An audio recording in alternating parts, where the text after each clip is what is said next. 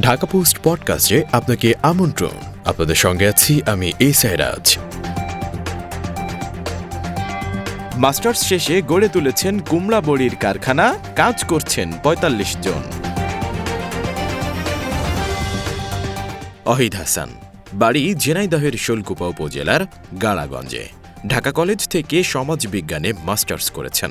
এরপর চাকরি নামক সোনার হরিণের পেছনে না ছুটে গড়ে তুলেছেন কুমড়া বড়ি তৈরির কারখানা। তার কারখানায় কাজ করছেন ৫৫ জন দুস্থ নারী পুরুষ। মাসকলাই ও চাল কুমড়া দিয়ে উৎপাদিত সুস্বাদু বড়ি পৌঁছে যাচ্ছে দেশের বিভিন্ন অঞ্চলে। সরেজমিনে দেখা যায় খোলা আকাশের নিচে সারি সারি কুমড়া বড়ি রোদে শুকানো হচ্ছে। অন্যদিকে পর্দার আড়ালে নারীরা মেশিনে কুমড়া আর ডাল দিয়ে পেস্ট তৈরি করছেন। অন্য নারীরা সেগুলো নেটের ওপর ছোট ছোট করে বড়ি বানাচ্ছেন। পুরুষেরা সেগুলো নিয়ে রোদে শুকাতে দিচ্ছেন। আবার শুকনো বড়িগুলো নেট থেকে ছাড়িয়ে মাটিতে শুকাতে দেওয়া হচ্ছে।